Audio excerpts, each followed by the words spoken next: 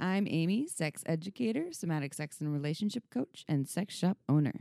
And I'm April, VP of an international high-end pleasure products company and boss queen sex toy mogul. We're best friends who make our own rules about who we are as sexual beings. With everything from how to be a badass in the bedroom to top tips for bringing your relationship to the next level, we have something just for you. So sit back, relax, And enjoy the show. Don't forget to head on over to our website at shamelesssex.com for more. And for 15% off of some of our favorite sex toys, use coupon code SHAMELESSPP in all caps at purepleasureshop.com.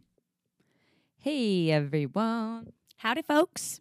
Howdy. Welcome to Shameless Sex. I'm not going to talk in that accent. It's too much. Why not? I really like it. I've been doing South all day on you, too. I didn't even notice. You didn't? Yes, you did. Because before, remember, I said, I'm gonna go over there and get some things, which I love the South, P.S. So thank you for our listeners from the South for bringing that beautiful, charming accent everywhere you go, naturally. So my partner says that every time I go on a business trip with April, I come back and I talk different than I normally do. And I have all these little voices for about everything. No, just I know we do that. It's naturally funny. I'm into it. Well, this is why I say it. I said that we're kind of like identical twins that were separated at birth. And so we have our own secret language. You got a nicer vulva. Just kidding. I love my vulva. When did you see my vulva? I don't know. Maybe never. No, I have seen it. We've changed before in front of each other. Did you actually see my vulva, though, or just my beeve? I mean, I didn't examine your beeve or your vulva. I mean, when I think of vulva, I think you get a whole shot of like my clitoris and my labia. I don't really think you've seen that. Do you want to see it right now? Anyway, I'm having, yes, you can show me whenever you want. But apparently you were like, what's up with your wide and long vaginal canal? Oh, yeah. We're trying out this new product. It's called Flex, and it is a disposable menstrual cup. Now, we're not usually big fans of disposable of things because we're very environmentally friendly. And this one is fucking awesome. So I use regular menstrual cups, which are silicone cups. They kind of take over the whole vaginal canal. And there's this new product that is designed by women for women called Flex. And it is awesome. It's on kind of like a flat angle, and it's easy to insert. You put it in, it actually covers up the cervix, and it collects the menstrual blood for you. But the cool thing about it is that you can have penetration going on at the same time because it doesn't take over the whole vaginal canal. I even tried it with my partner, and they were a big fan of it. And April is testing out right now, and I had a bit of if anybody's listened to a podcast before about menstrual cups, I had 2 removed by my doctor when I lived in LA because they flipped upside down and I couldn't get it out. So Amy told me, what's wrong with not that it's wrong, but she's like, maybe you got a wide and... It's from a movie. It's from a movie that says something about, it's not my fault I have a wide set vagina. Right. But I've been told I have a shallow vagina, but my fingers, I think, are just not long enough to reach out and get a handle on getting the cups out. So this Flex Fit, I didn't put it in right, apparently, and it was leaking. So Amy's like, do you know where your cervix is? I'm like, it's deep in there. I can't feel it. Well, I asked if you know where your cervix is, and then you were kind of like, I don't know. And I was like, well, have you ever stuck your finger in there to feel for your cervix? And you said no. So I highly suggest everyone who owns a cervix to go and explore this part of your body, at least to understand. Because the cool thing about the cervix is it will raise and lower based on hormones, different times of the month. And in fact, when you're fully aroused, the cervix lifts up and makes more room in the vaginal canal for you to insert other things inside of there. So it's really fascinating. It's really cool. I think you should stick a finger in there. And I just shoulded you, but really, April, go feel up your cervix. We're going to read some reviews from our dear listeners. And at first I would say Ian S. in Santa Cruz, thank you for this feedback and telling us that we should read reviews from our beloved listeners from iTunes. We love your reviews. We always talk about how much we love them. And in fact, we're going to read them online. And what we're also going to do in the future is find out a way to make it so that when we read yours online, the most awesome review ever of the month is going to get a free sex toy. Now, we're still figuring out how to do that. But until then, we're going to read your reviews. You want to read the first review? Sure. Most recent. We're going for this one. Okay. The title is awesome, and it's from Fim Mindlin. F Mindlin. Midland, maybe. Sex positive messaging is hard to do without seeming smarmy. I was like schwarmy, smarmy, preachy, or haughty. April and Amy have great chemistry and a wonderful directness and charm. One of my favorite podcasts. Woo! Thanks, F Mindlin. We don't know how to say it, but we really appreciate it. It was on December 9th, so that's 2017. So thank you for taking the time to write us a review. I'll read one. Says love! ! And this is from Cast97 on October 19th. They wrote, love this podcast. I grew up very religious and had a lot of shame when talking about anything to do with sex. Thanks so much for being so open. Love listening. Thank you. Awesome. And we have a number of reviews in here, and we could always use more, because what the reviews do is it helps to get our podcast out there. So if you're loving our podcast and you want to spread the good word, you don't even have to tell a lot of people about it, although we like that too. But when you review it, it makes us more noticeable in the World Wide Web. So they're very helpful. And we are trying to get a wine sponsorship still. But the thing is, we found that a lot of wineries, it's sort of that conservative kind of bougie background. So we're looking for someone that would fit with us. So if any of you have an idea, reach out to us. Let us know. We can approach them. We're pretty good with, we have an amazing situation happening where we're teaching so many people about all the goods that life can offer. So we can offer their wine to all the good people out there. So an announcement coming up in Santa Cruz. If you are in Santa Cruz and you are a parent and you have middle schoolers meaning age 11, April's looking at me like, what the hell are you talking about? Middle schoolers age 11 to 13. I am co-facilitating a workshop here with someone in Santa Cruz at Luma Yoga Studio. And this is for parents to come with their young teens to learn about sex in the way that we all wish that we had in back in middle school. But most of the time in middle school, we were just told what to do, what not to do, all the bad things. If you do this, you're going to get this. Don't do this. Don't do that. And this is a different form of sex education. We did do an episode as well where I wasn't a part of, yes. Sex in Teens. Yes. Yeah, there's an episode that we actually did on this with Gina, who I'm co-facilitating with. And but we're offering the workshop again, and it's February 3rd and 10th, I believe. I'm going to double check that. Oh my gosh. Yes. And it is so it's a 2-day workshop. It's for parents to come with their young people, and they all get to learn side by side. And that itself is kind of edgy, and it's a great way for parents to learn how to be their kids' allies when it comes to sex and relationships. Maybe I should attend because teenagers are entering my life slowly. This is true. Maybe you should. Hey, there you go. Yeah, because her man has some young people in her life. In his life. Well, but now they're in your life too. This is true. Yeah, so if you want to learn more, April, then yes, you find out more at Luma. Will I look like a weirdo if I show up solo? I don't think so. You have to come with your young person. You can't just show up with just as an adult. So this is for parents and their teens. So I can't come solo. No, and please don't go try to find a random strange child on the side of the road to go with you. Really? Yes. So if you want to find out more, please go to lumayoga.com. That's LUMA yoga.com. And you can find out more about this workshop and even sign up. Okay, now some sex questions. You just closed your computer.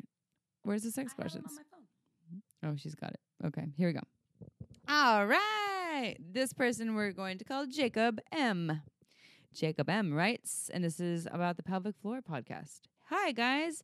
During the latest podcast, you suggested an online resource for improving sex skills, but I couldn't make out what you said.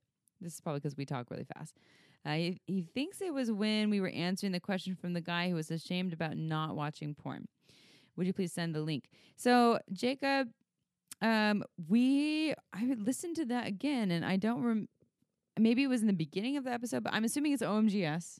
OMGS I talk about all the time, and it is definitely an online resource for improving sex skills, and it's specifically related to pleasuring vulvas. So if you go to omgs.com, OMG like oh my god, then you can find out more about that. And it's a really, really awesome program where it's real life information from real live humans that are like, this is how I like to pleasure myself. And you can learn from their testimonials. And there's actual videos of them showing you, because we're visual people. We need to actually see what we're learning. If we just read it, it's just kind of hard for our mind, body, and spirit to comprehend. So I think that that's really helpful. And it's for vulva owners or for people who like vulvas. If you have one and you just want to know how to pleasure your own vulva, or if you like vulvas and you want to learn how to pleasure them, or different techniques, new techniques, spice things up, OMGS might be for you. So I suggest checking that out. And that's the only thing I can think of that we were referring to. There's some great videos as well out there, instructional videos. Pure Pleasure has a great, I think, DVD section / online. You can get online videos about how to pleasure the pussy, how to pleasure the diaka. There's a lot of different resources out there, but I think specifically that's what we were referring to on that episode. Yeah, that's right. At Pure Pleasure, we do have online sex ed videos. So if you go to purepleasureshop.com and you click on the online sex ed, we've actually filmed a number of the workshops that I've taught, and also other educators have taught. So there's a how to drive a vulva workshop that's online, which is specifically about how to please the pussy. And then there's a orgasmic bliss, male sexual pleasure. When I say male-bodied sexual pleasure. And then there's also a new one that I taught that I filmed. It's called Orgasm 101. So you can learn from home anywhere you are. Oops, there you go. She's pouring wine. She spilled it on her computer. Oopsies. All right, we have one more sex question. That's it. What you got? I got Holly B. So Holly B writes some sex questions. Is it safe to wear Kegel balls while you work out or in hot yoga class? Any tips on pleasuring specifically uncircumcised cocks? P.S. Thank you so much for all the information. I've learned so much from you. Namaste. Thank you for that. Amy, you want me to open? Yeah. Because I have some things to say. First, I want to start with the uncircumcised cocks, because I've had my share in my 10 months of singledom. In singularity, I did please some uncircumcised cocks. And honestly, as soon as the uncircumcised cocks are hard, you really can't recognize the difference if this is for me.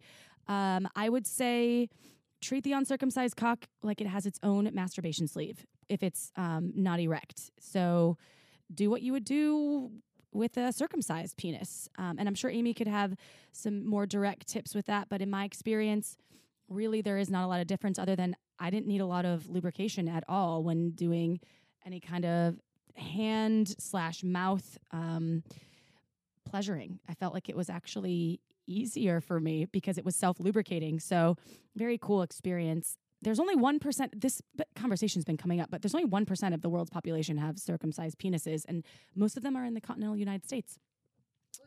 Only 1%. I know. So the guy that, the person that I had was from Scotland, and only 1 in 25 is circumcised in Scotland. He told me that stat. And the most redheads are located in Scotland. Wow. On the entire planet. 1 in 4 is a redhead in Scotland. Stats coming to you from the top. The other thing I will say about Kegel balls, and I'm sure Amy will agree, yes, you can wear them while you work out. I actually love wearing Kegel balls, the weighted balls, while I'm going running. Hot yoga class, for certain. I think that certainly you can wear those and experience them. You only need 20 to 30 minutes to actually benefit from them, but it's best to have your body in motion. Fun Factory has their cups. Well, yes, they have cups, but they're Kegel balls that actually, while the motion, the movement of your body with the balls inside of when your pelvic floor reacts to them, actually activates like the muscles, engage faster, and it's better for you to be in motion. What do they call it? Like the lazy person's Kegel exerciser.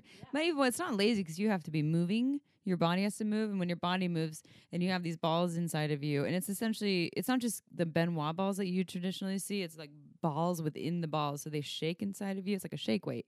And they move around and your body's like, what the fuck? And it starts to clench down on it automatically. So it's not really that lazy because you kind of have to be moving, but you don't have to do Kegel exercises. It's better for you if you're using the modern day Kegel exercisers like the smart balls from Fun Factory, which you can get 15% off if you go Holly B on Pure Pleasure's website. You can get 15% off the Smart Ball. That's the company I used to work for. But those, I've owned several different types of Kegel balls, and those in particular are my favorite because they require little to no effort to hold them inside. So, but movement is recommended. So yes, wear them while you're exercising. 100%, you'll reap the benefits faster. Mm-hmm. Yeah. So let's see. I'll go to the circumcised question just for my opinion. Everything that April said about the pleasuring isn't that different, especially when cocks are hard. The foreskin pulls back anyways, unless they have a lot of foreskin, and sometimes they do. Sometimes people do, and it just kind of hangs out. But foreskin is self-lubricating. It makes a great jack-off device. I do still think it's kind of funny that we cut babies from the start and teach people that they're already born imperfect from day one by already cutting off parts of their bodies when they're young. And so I'm not anti-circumcision, but I do think it's really interesting that we live in a culture that's really concerned with that. And we actually talked about that recently on a podcast, so I'm not going to go too deep into that. People who do have foreskin, though, they do sometimes run into hygiene things in terms of the moisture that can build up under the foreskin, but that's not related to pleasure. This question's about pleasure. As if you're pleasuring the foreskin, you don't really have to think much about it as being that different, other than it's a free jack-off device. It's self-lubricating. It protects the head of the penis just like the hood of the clitoris because they're the same thing. So it's and it has a lot of nerve endings. The foreskin itself can feel really nice in terms of the way that you touch it, and when something has a lot of nerve endings, it means it's sensitive to touch. And it can handle all kinds of touch, but it can be highly sensitive in that you put really intense pressure in there. It can be too much. So just something to consider when you're dealing with foreskin. Kegel balls, I will say if you wear the ones that aren't connected to each other through like the way Smart Balls are from Fun Factory, if they're separate and you're doing some workout, they just, in some positions when you're like tightening and releasing the pelvic floor, they could move. So just be prepared that you might lose a ball. But if you're using the ones that April talked about, they might stay in place a little bit better. And a misconception is that a small ball is going to be easier to hold on to. But typically, if it's a larger ball, it is easier for your body to sort of gain traction right with. So remember, size does matter, and it go with an average size. Smart balls, I'm telling you, they're really easy. I just love all this talk about pussies, don't you? I love pussies. Like the cats? I love kitties, and I love pussies and vulvas. Does everyone know the difference between a pussy? I wish that they could actually respond. I mean, a pussy can be so many things, right? I mean, it's not so many, but I mean, people will call a vagina a pussy or a vulva, but a lot of people don't know the difference between a vagina and a vulva. I just love when talking dirty saying fuck my pussy rather than fuck my vagina. But that sounds, what is the word, cacophonous? It's clinical and it's cacophonous, like it's harsh and it's a lot like vagina, and yeah, it's just a lot to say when you're having sex. A sarcophagus? No. Cacophonous. So we're going to stick with pussy. But anyways, the difference between vagina and vulva. So vulva is external anatomy. So this is going to be labia majora, labia minora, clitoris, clitoral hood, etc., etc. Now, the vagina is actually inside. So this is the vaginal canal. April's doing all these funny hand symbols that you can't really see. She's describing it. But really, when you're looking at a pussy, chances are you're probably just seeing vulva. And the vagina is the vaginal canal that you don't really have visual access to unless they spread their legs and bear down and you got a little sneak peek. I'm doing it right now. You wish you were at our house, don't you?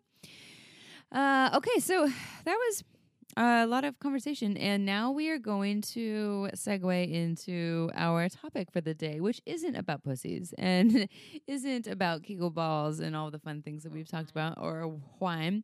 It is about non-monogamy, open relationships, polyamory, etc., etc., etc. And you will hear our little introduction in the beginning, but this is a episode that we recorded with Celeste of CelesteandDanielle.com, who are the co-creators, they both create together, the Somatica method, which is a sex and relationship coaching method, or you could call it a therapeutic method, although they're not identifying as therapists. And you'll hear more about what they do. But Celeste actually practices non-monogamy and assists couples and individuals in opening up their relationships. And that's not all she does, by the way. She helps the people for all kinds of sex and relationship stuff, but non-monogamy does come up. And just to be clear, listeners, for folks of all different relationship orientations, whether you're single, with someone, open, whatever you are, it's monogamous, monogamish. This episode is for you. Yeah, so there's just because you hear the topic non-monogamy, it doesn't mean that you won't be able to pull out some really awesome relationship tips for a monogamous relationship. So I welcome you. April and I welcome you to continue listening, and perhaps you will learn some things to apply to your relationship or to future relationships. And if not, then, well, we'll probably be pretty entertaining, so as we usually are. So without further ado, welcome to our episode on non-monogamy. Celeste Hirschman is a sex expert, and she is part of Somatica, and I will give you more information about Somatica in a little bit. Along with her, so she started Somatica along with her business partner, Daniel Harrell, and has worked with thousands of clients, helping them realize their full sexual and emotional potential.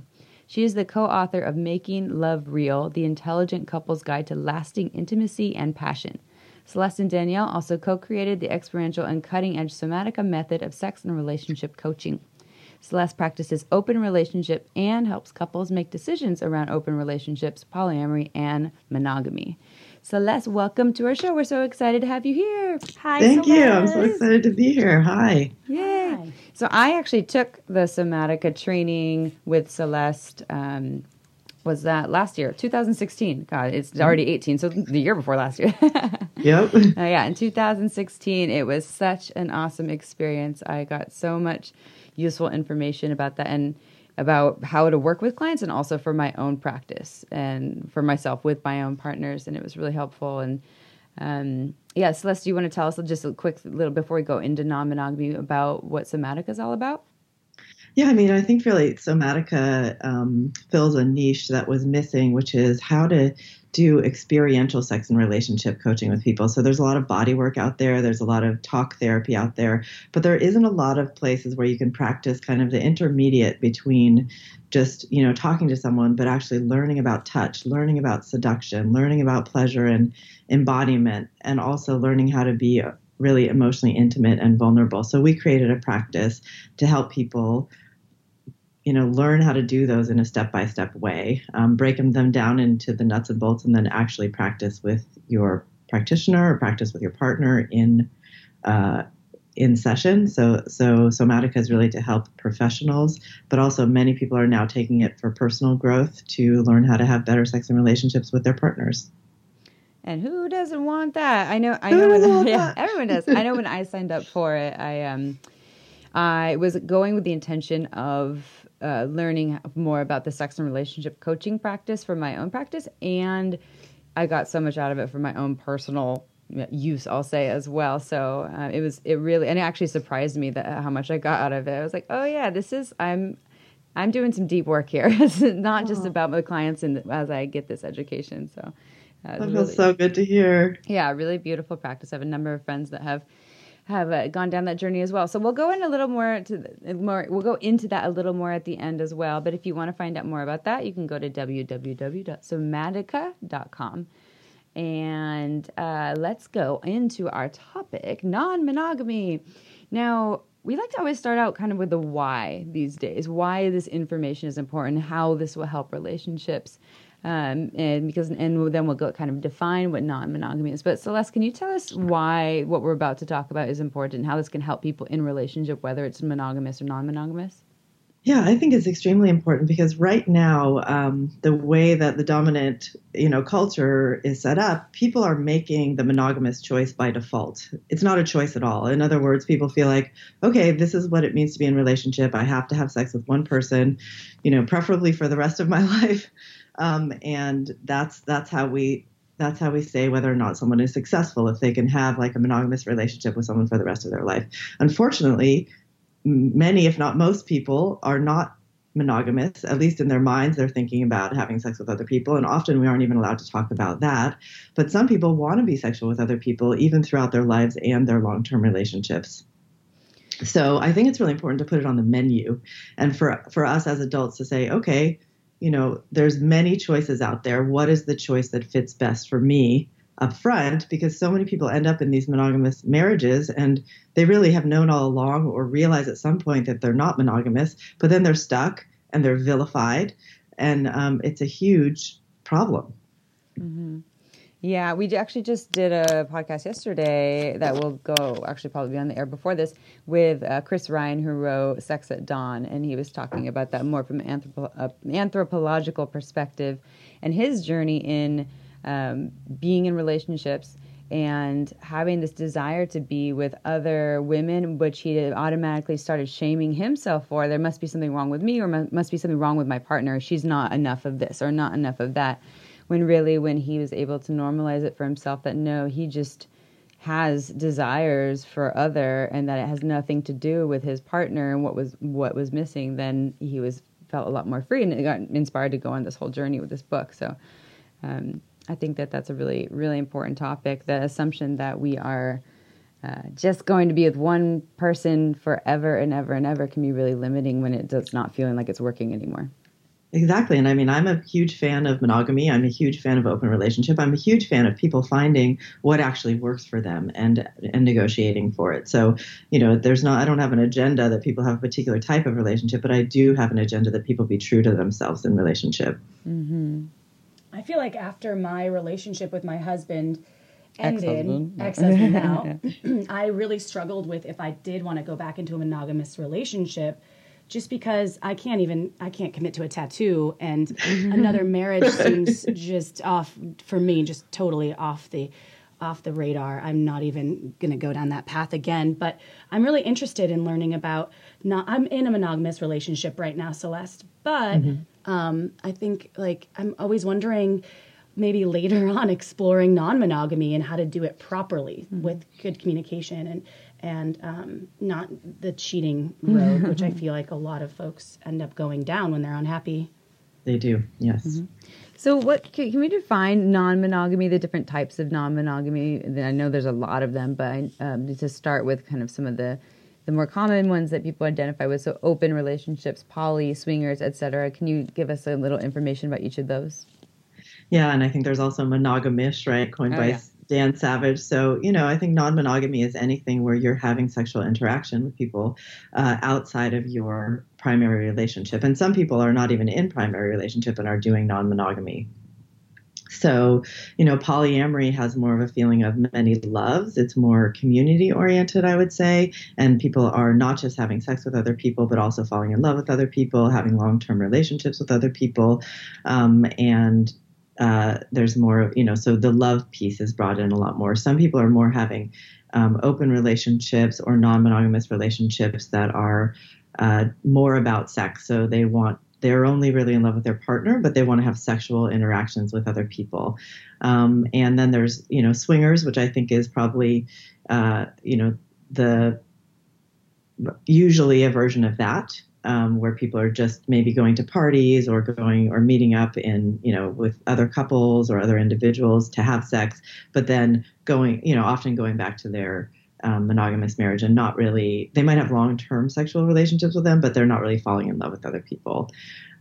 So those are, I would say, the two main subcategories. And then some people identify as monogamish. So maybe they're not having sex with other people, or maybe it's very rare that they have sex with other people, but maybe they go out on dates with other people or make out with other people or have threesomes sometimes together with other people. I think it's so individually defined, but and I think the one size fits all model is one of the biggest problems that we have in society.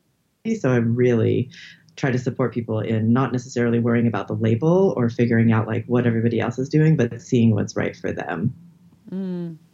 Yeah, so another example of the unlimited possibilities of making your own rules in relationships, which we always push for in this podcast, is to help people get clear on who they really, what do they really desire, and not what just they're told to do in relationship. And as you've all heard from what Celeste listed, there's so many possibilities, and this is just kind of like the start of it. So So yeah, let's see. Okay, well, I'll start with my own little personal story. Maybe Celeste, you can tell us about your journey with non-monogamy.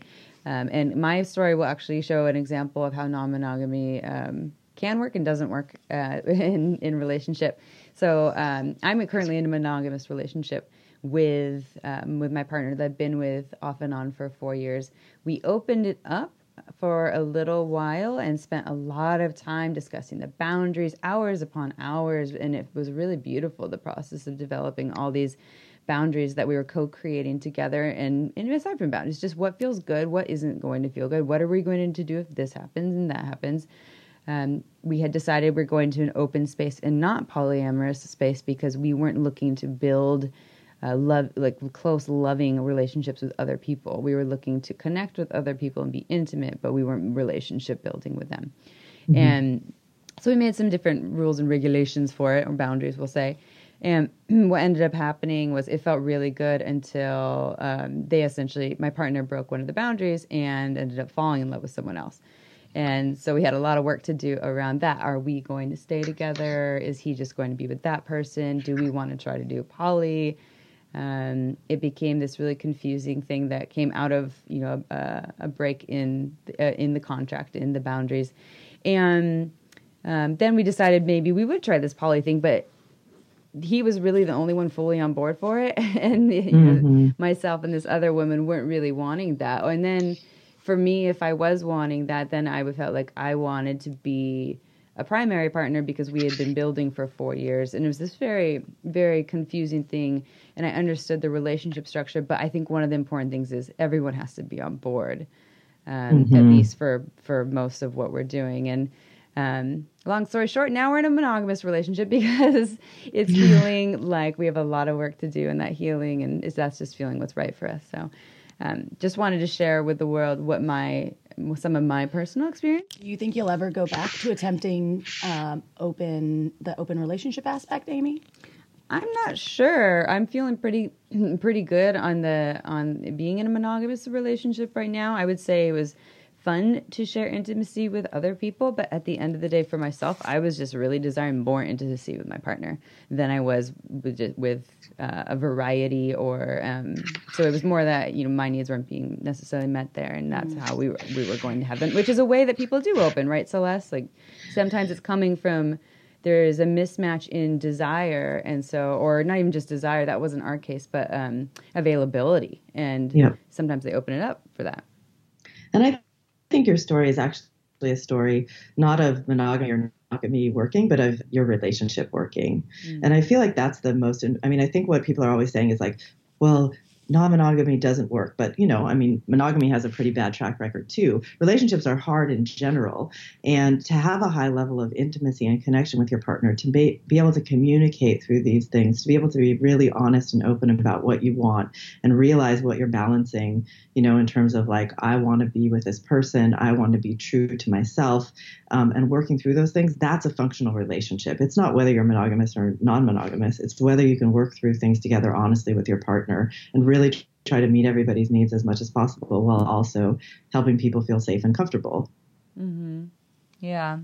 So good job. Yeah. Oh my God. It was a hard year that year. And it was like, I think that was happening during the Somatica training. So I was like, well, this is perfect. I have this perfect place to go through all of it. So it was, I'm glad we're here. I'm here where I am now. Good job. And what about you? What about your journey in the world of monogamy and non-monogamy?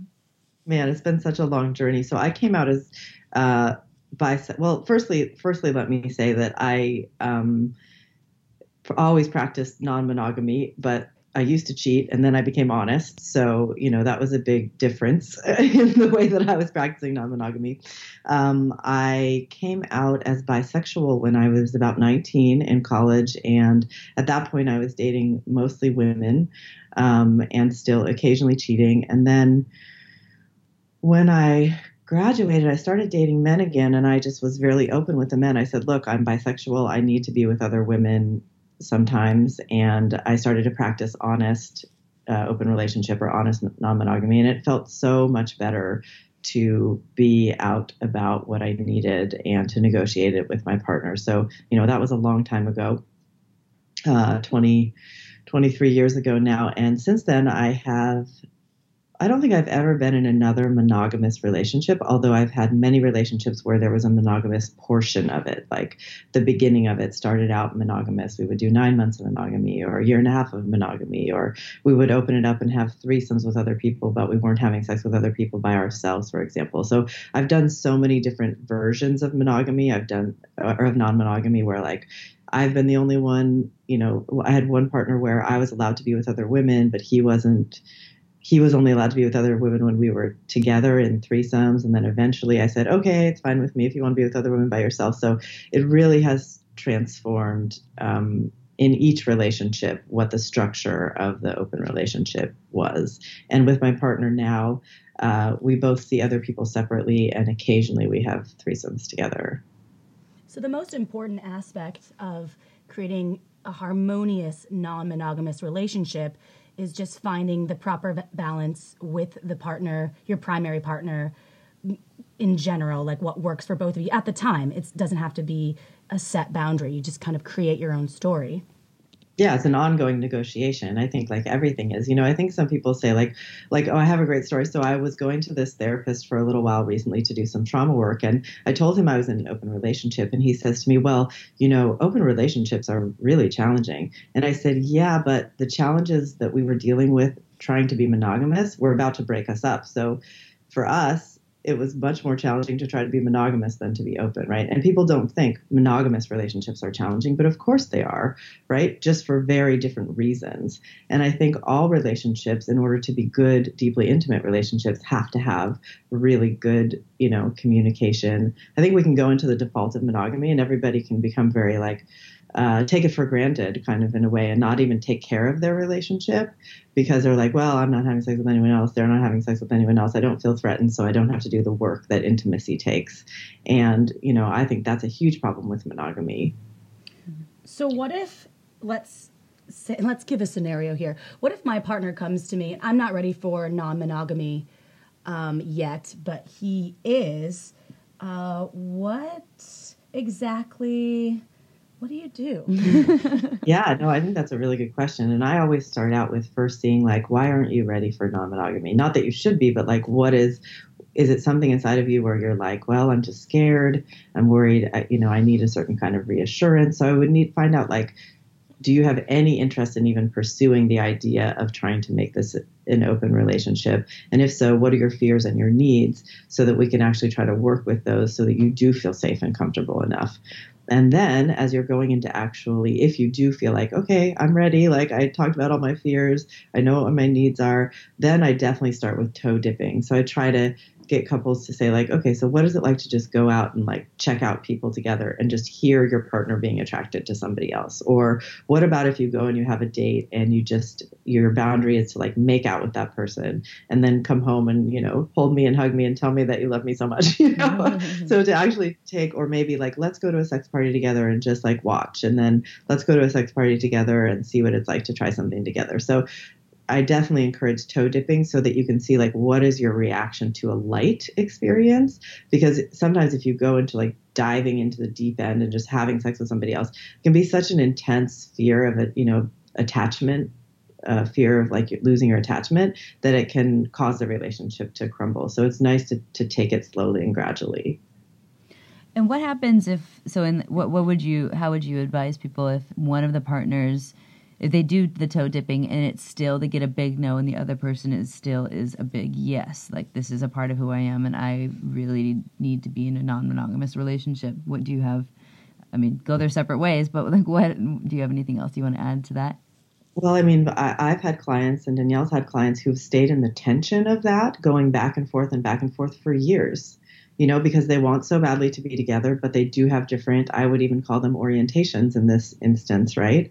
And so it's like, how do you, navigate across those orientations? And maybe they still want to be a family together. So, they'll just keep going, okay, we're going to do some monogamous time. Okay, I'm going to stretch and do some non-monogamous time. Oh, that totally freaks me out, and you're doing that for a long time. Other people do decide, hey, this is too much. I don't want to keep being in this tension. I want to move on and find somebody who has a similar orientation than I do. And some people are willing to say, you know what, I'm going to give up on that part of myself because being in this relationship is so important to me. I don't have a judgment about any of those choices as long as people are making them choicefully and not from a place of resignation or resentment.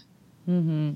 Yeah, being that quick reaction. I'm going to protect myself and put up my wall, and I need to win. And if I don't win, it's all or nothing. And that's the stories like people are constantly playing can definitely get in the way. So let's talk about what works. Like what works really well. You gave us some tips earlier on those conversations and negotiation, but what really works in creating I don't want to use the word healthy, but a strong open communication practice in non-monogamy? I think it's really helpful to not have an idea. I mean, I think the hardest part is that people have an idea about the way things are supposed to be and constantly shaming each other. Like, you're not supposed to, you should know that it's not okay to let your partner sleep in our bed or let one of your partners sleep in our bed. Like, how could you have done that or something like that? And instead assume that people have totally different approaches to things, and blaming and shaming somebody else doesn't work, but actually saying, hey, I would feel really like I want our bed to be our sacred space. And I would feel really a lot better if you were going to have sex with other people, if you would do that outside of our bedroom or something like that, to not act as though there's an appropriate way to be in these situations, but actually talk about like what you feel and what you need just from your own perspective, not assuming that you're the right person who's like everybody else and they're the wrong person who's doing it all wrong, right? So you really want to take the blaming, shaming out and really just talk about personally what are each person's needs and feelings and fears in the experience, and be willing to listen and not try to like just get your agenda moving, but actually hear the other person and hear what they're scared of and acknowledge that can be scary, or that they can understand why the person wants that particular boundary, but maybe the other person doesn't want that particular boundary, so they have to keep talking about it. Like, that makes me feel really, controlled if I can't do that or something like that. So it's an ongoing communication to see like what is that touching inside of each person, and not blaming or shaming when that happens. I think a lot of times these days, especially, maybe not so much in our Santa Cruz bubble or maybe the Bay Area bubble, because I feel like we're with a lot of open-minded folks. But when we hear from people from, let's say, the Midwest, Wisconsin, where I grew up, or some of the southern states, they're afraid to break the norm. They're like, that's not normal. And it's just, I think it's important for people to realize that there is no normal. You can create your own normalcy. I think that what you're describing to me, it's freedom. It's like create this space, this beautiful picture that you want with your partner that works for you. And I love that. It makes me happy. Yeah. And I also tell people, you have a right to privacy. If you're surrounded by people who are going to judge you and shame you for who you are, like, you don't have to come out to them, like, it's up to you to make those decisions. And I do feel like open relationship is going to be the next big coming out. And I don't know if you saw this morning, there's like a new Netflix commercial about like open Netflix watching. It all starts with Netflix. Mm-hmm. But I think that's they're sort of in a joking way talking about negotiating open relationship around Netflix watching, but it's like that is very mainstream, right? And so this idea that there's other options is becoming much more mainstream, which I think is really exciting. And I think people are going to start coming out about it and bucking the system and saying, hey, look, we've been doing this for years. We've been swinging and having a great time. Yeah, there have been celebrities. I think Goldie Hawn came out a long time ago and said the only reason her relationship worked so well with Kurt Russell was because they had an open, non-monogamous agreement for years, since like the 70s.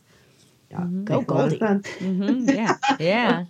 What do you feel about radical honesty as part of the communication the communication practice in non-monogamy? I'm not a fan of radical honesty because I feel like we think all sorts of things about ourselves and our partner all the time. Some of them are just true in a fleeting moment and don't actually have any bearing on how we feel about them. And if we spit out every single thought that we have, I think it causes chaos in relationship. I think it's really appropriate for adults to do some work inside of themselves or with a therapist or with a friend to sort of see like, what is it that I really need? What is it I really feel? What is it I really want to say? Instead of just thinking like everybody should just say everything that's on their mind and everybody should just be able to deal with it. I don't think that's very caring of human sensitivities. And I don't think it's very mature, actually. Yeah, and I think it can be pretty exhausting, especially if someone's constantly in process. They're just bringing someone else in their process all the time. And just break people down over time. So okay, that would be radical honesty, conveying that idea is just kind of being radically honest, conveying everything that is feeling like it's true for you as it comes. But what about I guess negotiating? Because you're essentially saying that in relationships, open or not open, not monogamous or non-monogamous, that people get to decide how much they want to share with their partners, and they can make an arrangement on what that's going to look like. And there isn't one way that looks the best. It isn't completely being 100% honest with everything.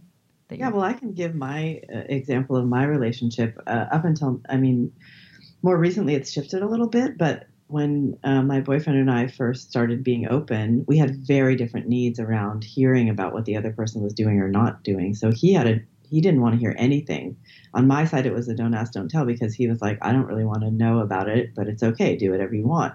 I'm the exact opposite. I feel like if something else is happening with someone, if I don't know about it, it feels like it's happening behind my back, and I get very anxious and paranoid. So like, I want to know lots of things, like much more details.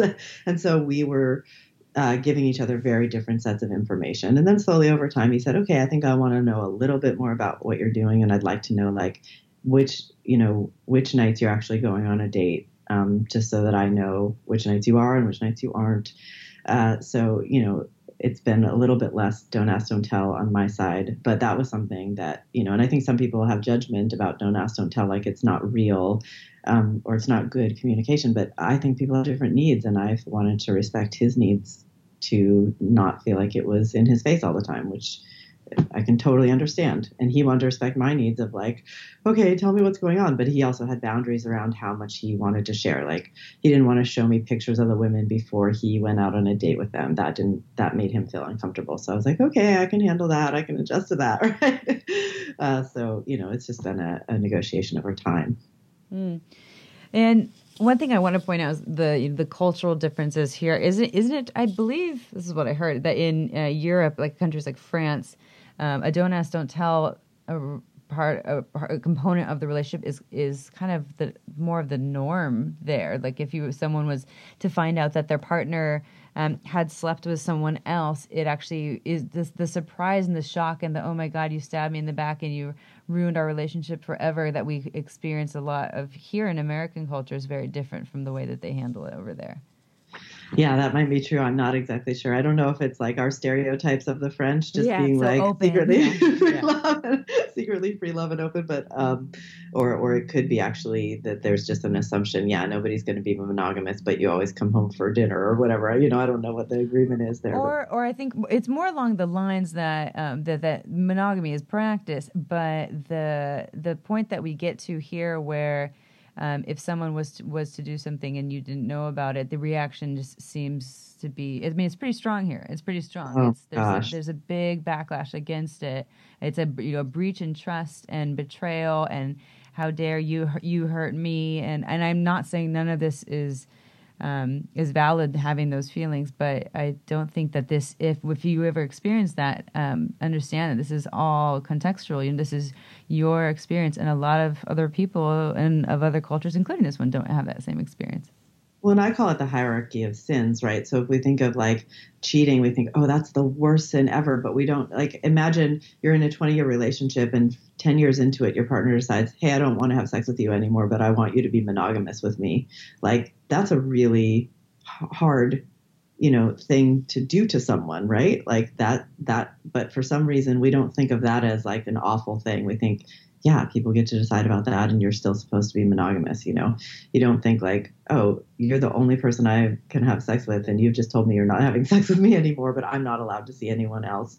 Like that should be very shocking and horrifying too, or as shocking and horrifying as cheating, if we're saying like how devastating it is to relationships. Mm-hmm. To intimacy, right? But we think, but as soon as it comes out that somebody has cheated, they become the evil one and condemned, and you see it in every movie and every television show. Like, you know, once a cheater, always a cheater. I hate that. exactly. Like you can't trust that ever. You know, and what I mean, Esther Perel is doing a lot of really wonderful work around this, and actually researching affairs and how people recover from affairs, and normalizing the fact that they're happening all the time, and that they can actually deepen connection and relationship if you make it through the affair with some empathy, mutual empathy. So, hopefully that edge is softening over time.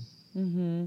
Yeah, and we've talked about this in the past on the podcast, but that I like how Esther Perel says, that cheating often can come out of a need or desire that isn't being met in the relationship, and some of her latest research is talking about how it's actually can also come from just our kind of new age idea about entitlement to more than what past generations thought they were entitled to. More connection, more juiciness, more aliveness, more vibrance. We see this with the technology that we have. We have more access to note and even understand what's available to us, and so it creates this desire and this urge for people to want that. So it's not always coming out of something that's missing, although it is often. And there's a lot of components there to it, and it's just something that I would want to highlight that, and April's highlighted a lot too, because in her marriage she had an affair, and that relationship did end, and wanted to really highlight that and normalize the desire for other, as well as sometimes we make choices that are not in integrity with the boundaries that we've set up, and what Celeste is saying is that we have options. We have options to do the work to continue building and building that trust again, and building the relationship in hopes of a deeper connection than what we had before, or we can choose to be too hurt to do that too. Yeah, absolutely. Yeah. So can you describe what your sessions look like, and from a perspective of, say, a couple wanted to come to you and they've been in a monogamous relationship? Because actually we have a lot of our listeners that are in monogamous straight relationships there, and they so most of them are monogamous, but say one of those couples came to you and one of them had a desire to go into an open relationship and the other one does a little bit, but they're still on the fence. What do your sessions look like with those people in terms of what Somatica looks like compared to other practices? Yeah, I think it happens. It happens all the time. I think, what it looks like first is really honoring everybody's desires as totally valid and okay, while at the same time noting that we have impact on other people. So sometimes what we want to do might be too scary or hard or beyond our partner's boundaries or capacity. So without any agenda that we're trying to make the relationship open or make the relationship monogamous, we explore what people's needs are, what their fears are, and there's a lot of talking through it, but also there's attachment work, I think. So opening up a relationship requires two different pieces of work. It requires deepening attachment so that people feel safe, and deepening individuation so that people feel a sense of freedom. And so we're constantly working between those two energies of and sometimes deepening attachment can be teaching people, how do you hold the other person literally or emotionally when they're scared? How do you reassure each other? So we're actually going to practice tools for that, so that if people are going to go out and try things with other people, they have very strong tools, both about how to ask for what they need, how to sign up only for boundaries that they really feel like they can stick to, how to reassure a partner when the partner gets scared, because you can get scared even if your partner's following all the boundaries. Happens to me all the time. I mean, I've been in an open relationship for 23 years, and I get totally scared when my partner's with other people. So, I'm just not saying I'm so, I've got it all together and figured out. I actually have to ask my partner, hey, I need to tell you when I feel anxious and I need a little reassurance. You're not leaving me, right? And he needs to say, yeah, I'm definitely not leaving you, So I think it's okay to have those needs for reassurance. And we try to help couples figure out what is it they need in order to be able to try this, or do they need to decide that they aren't going to try it. And then the person in the couple needs to decide, can they just live with that disappointment and release it? Or are they going to be resentful or frustrated? Do they need to move on from the relationship, right? Because some people can handle disappointment. There are adults who choose, hey, even though I'm non-monogamous and I know that about myself, I'm going to choose to be monogamous because this person is too afraid if I don't, and I don't want them to be afraid all the time, and I still want to be with them. So again, there's no agenda, but we just try to see what's possible. Mm. And in a Somatica session, then compared to traditional talk therapy, it's more experiential, right? You're not just talking to them; you're having them practice a lot of these things, so their bodies actually can get an understanding for what they're feeling and what the practices are for. Like you were saying, maybe just holding each other, or whatever that is. You have them practice in your office. Exactly. Yeah, it's much more experiential. But I think the biggest difference is that we don't judge any approach, because I can't even tell you how many people have gone to other therapists and their therapist has said, well, open relationships are really hard, like just discouraged it. Or even like an affair happens. This happens all the time. An affair happens in a relationship and they are seeing another couple's therapist, and the couple's therapist tells the person who is having an affair, you need to stop the affair and work on this relationship. And then they come to me as an individual and they say, so I told them that I was going to stop the affair. I agreed to it, but I'm not stopping the affair. So all the couple's therapist has encouraged that person to do is to lie. Great job. Yeah. Because they've made a rule for an adult. You can't tell adults what to do. You have to help them figure out do you know what I mean? Like, I'm not your parent. I'm not going to say, the right way to do this is this. Well, and then there's no right way. That's just Exactly. that therapist is just assuming that there's one right way, and then they're telling, and so now they're just kind of reiterating the shame that's been carried on for generations. Exactly. Mm-hmm. Have you read the book Sex at Dawn? Yes, definitely. Great book. Yeah, such a great book. And do you what other books would you recommend to non-monogamous folks, people who want to learn more about it? I think Tristan Taormino's book, Opening Up, is good. It's a very sort of broad range, general approach. I was a little bit, I didn't like More Than Two that much because I felt like it was sort of, it's very much a poly-oriented book, and I felt like it was very utopian. Like, even though he personally had gone through all of the challenges of opening a relationship, he had kind of gotten to a place where he was like, this is the way that it's supposed to be. And if it's not that way, there's something wrong with it, and he was very much into non-hierarchy and all these other things. And so I feel like that's, it's too steep a hill to climb from I'm going to go from a monogamous relationship to an open relationship and just suddenly just let my partner do whatever they want and have as many lovers and, just somehow be okay with that. It didn't feel like it could be helpful to people who were, hadn't been practicing it for years. And I think also there's just a lot of misunderstanding and misinformation about jealousy out there, because I think jealousy comes up even if you've been doing open relationship for many, many years. And some people are just not jealous at all. That's just kind of who they are. And other people are very jealous because of many reasons. Maybe they're terrified because they have abandonment trauma, or they don't feel like they were treated fairly as a child and it feels like other people are getting more from their partner than they are, or whatever the wound is can be touched by these open experiences, right? And so to actually make room for jealousy as opposed to try to get rid of it, I feel like is a really important thing. So any book that handles that well, but I don't know that the definitive book has been written yet. Yeah, the perfect non-monogamy Bible. No. Yeah, I think that's a really important part about jealousy, though. That is that myth that people in non-monogamous relationships don't experience jealousy, or that jealousy is a bad thing to experience, and it's something that comes up for a lot of people, whether they're monogamous or non-monogamous relationships, like you're saying. And I believe I remember you, I think it was you talking about ways to turn jealousy around into a hot thing, like possessiveness and other things that can make it this kind of sexy experience. It doesn't just have to be this bad feeling of I'm not enough, and there can be some really good stuff there too. Yeah, I think I like being possessed. I think it feels really good, and it's I want somebody to say you're all mine, even if I'm not all theirs. Yeah. Because it's a fantasy, and it's really sexy fantasy.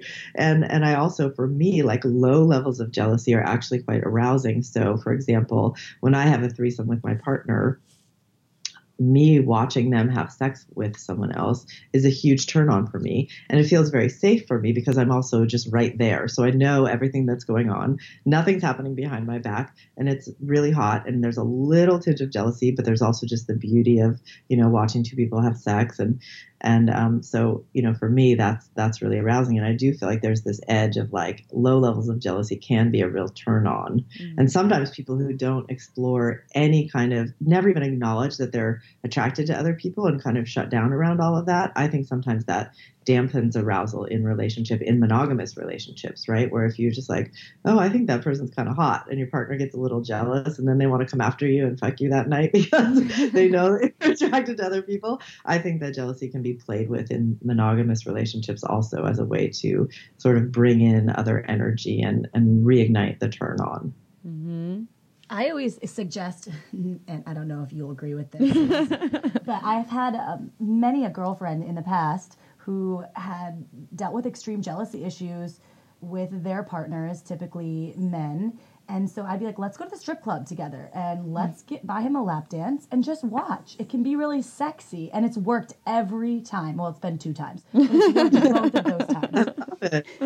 I love it. Yeah. I mean, I love those experiential things where you're just like, okay, let's get this in like right out in the open and work with it, right? Because that helps so much more than just trying to shove it under the carpet and pretend it's not there. And that's, I think, my biggest fear, which I do my very best to live my life, knowing and kind of realizing my fear, but I try to move past it. But my biggest fear is losing the love. And that's something, just working through my daddy issues and my dad abandoning me, that's just something that I realize is my biggest trouble with non-monogamy, because I fear, and I'm sure a lot of listeners can relate, what if they find someone better than me? That's always the thing. And I have my love language is the words of affirmation, and I always want to feel like I'm the best. That's my thing. So I think if my partner can just show up in that way continuously, I could explore non-monogamy eventually. Not right now. I'm still building the foundation. I'm same like you. I mean, I have abandonment issues with both my parents at different times. I need to feel like I'm the best, and I get really jealous if, I want to be everything to everyone. I wonder if we would work together. Yeah. Hey. It's a love connection. So I can totally relate to that. And I think you just being honest and honoring it is the way that you'll be able to potentially open if you ever decide to. Because instead of saying like, okay, I'm going to buckle down and do this, it's like, no, I need way more words of affirmation now that we're doing this because now we're touching on my fears more.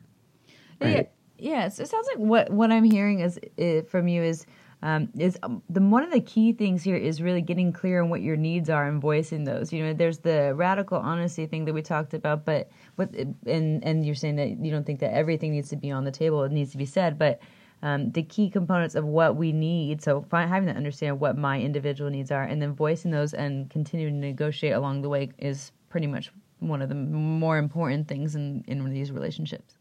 Yeah, and I do believe honesty is extremely important. I was thinking particularly of the practice of radical honesty, which to me, I think takes it to a whole other level, but being deeply truthful about what you need, what your fears are, when you feel hurt. I think so often people just try to like get through their hurt instead of because they're afraid their partner's going to like fix it or freak out or get defensive or something like that. But if we can actually be able to share our hurt, and I've worked for a while with my partner to understand, like, when I say that I feel jealous or when I say that I'm scared, like, he doesn't have to do anything but like hug me and say, I totally hear you, sweetheart. I know it's scary for you. I love you. I'm here. I'm not going anywhere. Right. He doesn't have to say like, well, how do we fix this? Or I'll never do that again. Or, those kinds of knee-jerk reactions that people have because they're afraid of hurting people. Part of being in relationship is getting hurt. Like, that's not avoidable. Mm-hmm. So if we have this idea, this premise of like, I'm never going to hurt anyone in relationship, then you never actually get to be in relationship. Mm-hmm. And then you let someone down if you say I'm never going to hurt you, and then you end up hurting them because I mean, the hurt can come from all the kinds of directions. So. Exactly, it's not just from like being with other people. It's like from like not calling when you said you were going to call or something like that, right? Like it can come from anywhere. And one last thing I wanted to comment on was just something that April had said, that the fear of losing love, which I think everyone has pretty much in relationship. Sure. I mean, maybe maybe if you're miracle people who are just like, no, I'm totally fine on my own, and if I lose someone, I'll be okay. But I think for the most part, most people, based on attachment that comes from our childhood, are afraid of losing the love, and having that as a reason for not exploring non-monogamy when you have a desire for non-monogamy. You can also remind yourself that people lose the love even in monogamous relationships. All the time. Yeah.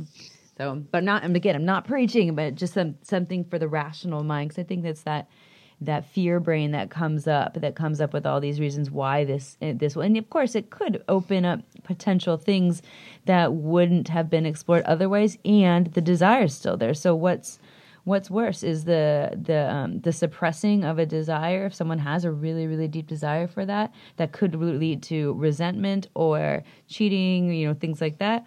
Or opening it up and seeing what happens. And again, if the desire is not there, you don't have to do that. But there's just you got to weigh it out to see what's more fitting for you.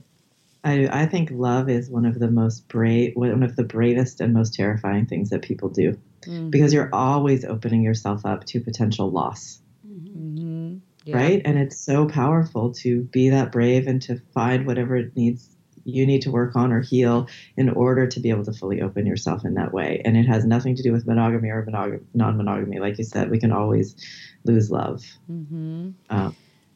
Yeah. And there's limitless possibilities for just infinite love in our lives too, depending on if we figure out what works for us, and asking for that and working towards it.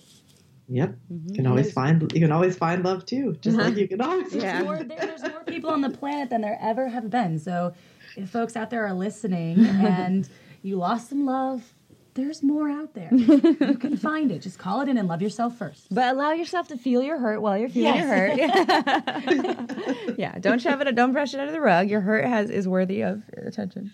And I do think sometimes, we tell people to love themselves first, but I do think sometimes it is hard to love yourself. Mm-hmm. And one of the things that we really work with in Somatica is having an attachment relationship with our clients and loving them unconditionally so that they can learn to love themselves, right? Because I think the way that people learn to love themselves as babies is somebody loves them madly, and if they don't have that experience as children, they may need to get that experience from somewhere else in order to learn how to love themselves in that way. Sometimes because of the level of anxiety or fear or shutdown or clinginess that they're dealing with because of their fear, and I say clingy in a very loving way because I'm actually an anxiously attached person, so I'm a clinger. Mm-hmm.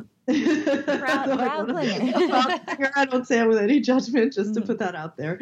But sometimes in order to be able to maintain long-term relationship with other people, you actually have to practice with somebody who can handle some of the more challenging pieces of what you're dealing with and help you heal around them so that you can be prepared to deal with them in a a relationship out in the wild, which are much less controlled environments, right? It's a scary world out there. Are you taking new clients, and how can people work with you? Yeah, we do take some new clients, and we also have a lot of practitioners that we've trained that we refer clients to. And you can go to www.celestanddanielle.com to see about our coaching practice, and also somatica.com. You can see all the different practitioners are listed on that website that we refer to. And I do a free 15-minute phone consultation that people can sign up for, and I'm happy to talk with people about how we can help. And what about for folks who are interested in taking the training that I took, the sex and relationship training? When is that coming up, and how can they learn more about that? Yeah, we do have an intro day. So if you go to somatica.com, you can sign up for a 4-hour free intro, which is on January 28th. And if somebody can't make it to the intro, they can also sign up on Somatica.com for a 30-minute consultation about the training. And there's a whole page on Somatica.com which describes the whole thing. And it's just, I mean, this last year was so amazing. And Amy, your year was awesome too, because we had such a large group of people that really there's this critical mass of like deep community building around Somatica. So I'm excited to keep increasing that community, and I hope people will come join. Mm-hmm. If I have time, I'll make it. I will check my schedule. Yeah, thanks everyone. So to learn more, you can go check out Somatica.com or CelesteandDanielle.com. And I took their training, as I said, and I highly recommend it, whether you're coming from actually, we do get a lot of people that ask about how to get into this sex industry, meaning the sex and relationship coaching or the sex toy industry. And this is one of the avenues that I highly recommend to people, especially if you're interested in working with clients, couples or one-on-one or whatever that may look like. But also, this is really useful for people's own practice to learn sex and relationship tools and skills for themselves. So coming from someone who's taken it, I highly recommend it, and we'll try to get April in there someday. All right. Thank you. So thank you so much, Celeste. Yeah, it was really good to talk with you both. Don't forget to head on over to our website at shamelesssex.com for more. And for 15% off of some of our favorite sex toys, use coupon code SHAMELESSPP in all caps at purepleasureshop.com.